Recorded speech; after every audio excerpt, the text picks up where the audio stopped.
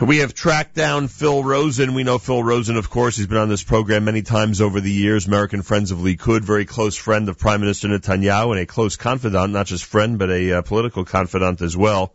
He is in the room at AIPAC, and supposedly, and Phil will give us the update in a moment, within minutes, the Prime Minister of Israel is scheduled to address the AIPAC conference. Phil Rosen, welcome back to JM and the AM.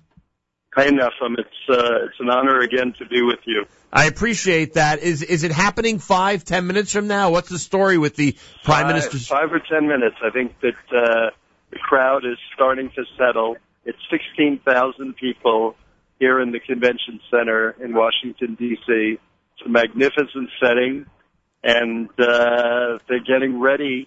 People are milling about and chatting, but I know the Prime Minister has either reached the premises or he is on his way here.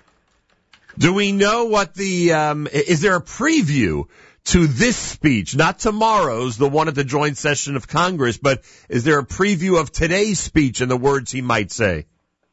Well, the preview probably was in the words of Bret Stephens yesterday. Bret Stephens spoke on one of the panels, and he basically said that it's absolutely, unequivocally illogical, impossible, and unacceptable to allow Iran to go through with a bad deal. It's allowed the United States to cut a bad deal with Iran. And that's the path that everybody here believes the United States is heading down. And that Bibi Netanyahu is coming here as a world leader to basically express the feelings that the world should be feeling about this unacceptable deal that the United States is heading towards.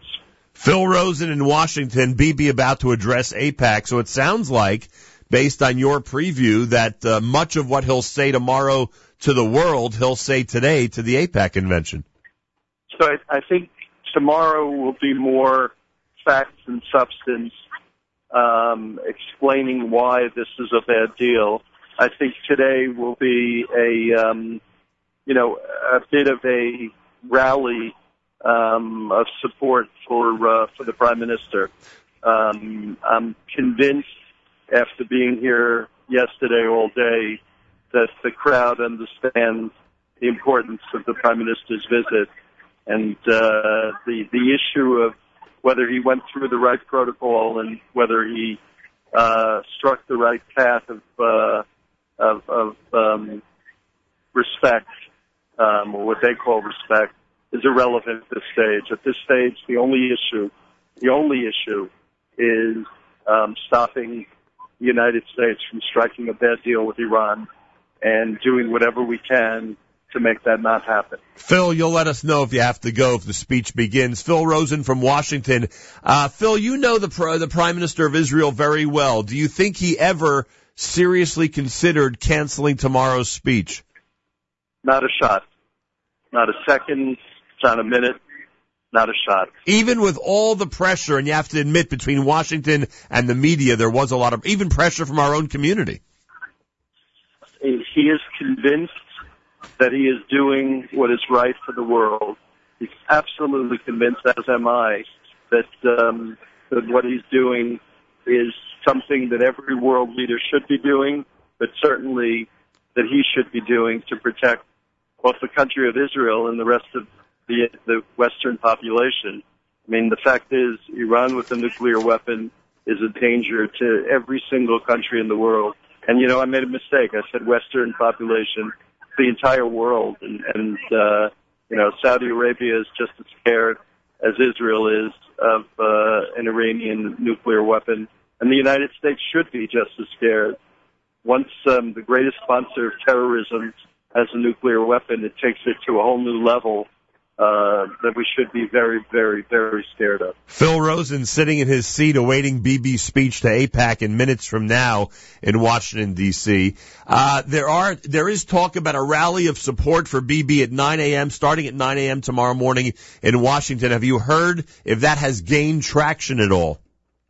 No, I've heard about it. I think it's a great idea. And I hope a lot of people come out. I think that, a lot of the AIPAC supporters will be on the scene, because that's just what we should be doing. You know, somebody comes from Israel to save the world from nuclear weapons. We should be standing up and screaming in support. And, you know, it bothers me that the last few weeks that there have been people expressing either concern or a negative reaction. That's just unacceptable. This man is doing a great service for all of us. And whatever party he is, whatever election is coming up is irrelevant. This man is trying to help the world, and we should all be screaming in support. There's an irony here, Phil, is there not, that Washington caused such a tumult in terms of the procedural matter of getting this speech scheduled and how it was scheduled, and now because there's so much attention being paid to it over all these weeks, all eyes and ears will be on the Prime Minister tomorrow. A little bit of irony there. That's definitely ironic. You know, it's interesting. As a lawyer, we're trained that if you don't have a good case, you try to focus the attention of the judge or the jury on something other than the facts or the law. So you try to distract them with something like procedure or timing of the hearing, anything that you can do to distract people from focusing on the real facts or the law. And I think that's what the President of the United States has tried to do. Don't focus on the facts. Don't focus on the issue at hand. Don't focus on the great fear that's in all of our hearts. Focus instead on whether he went through the motions. All right, they're about to start, and we're hearing the announcement. Thank you, Phil. Thanks so much for joining us. I will speak to you soon. Appreciate that. Phil Rosen, American Friends of Likud, close friend and political confidant of the Prime Minister of Israel. He is sitting there as the Prime Minister right now at 8:46 Monday morning is starting to appear and speak at the AIPAC convention down in Washington. Tomorrow, of course, the speech to the joint session of Congress. That's happening tomorrow starting at 10:45 Eastern Time. We're encouraging everybody to watch it, to support it, to rally for it. If you're in Washington at 9 a.m. tomorrow at the Capitol, we're asking everybody to show it in your school. C-SPAN is scheduled to have it both online and on TV, so hopefully technically it will not be a problem to actually play it, no matter where you are, to your students. And that's happening tomorrow morning, 10:45. Our schedule is still not set. We are considering preempting our Tuesday live lunch and actually presenting the Prime Minister's speech on our stream and then gathering together afterwards on the Nachum Segal Network. We'll let you know tomorrow morning if that materializes.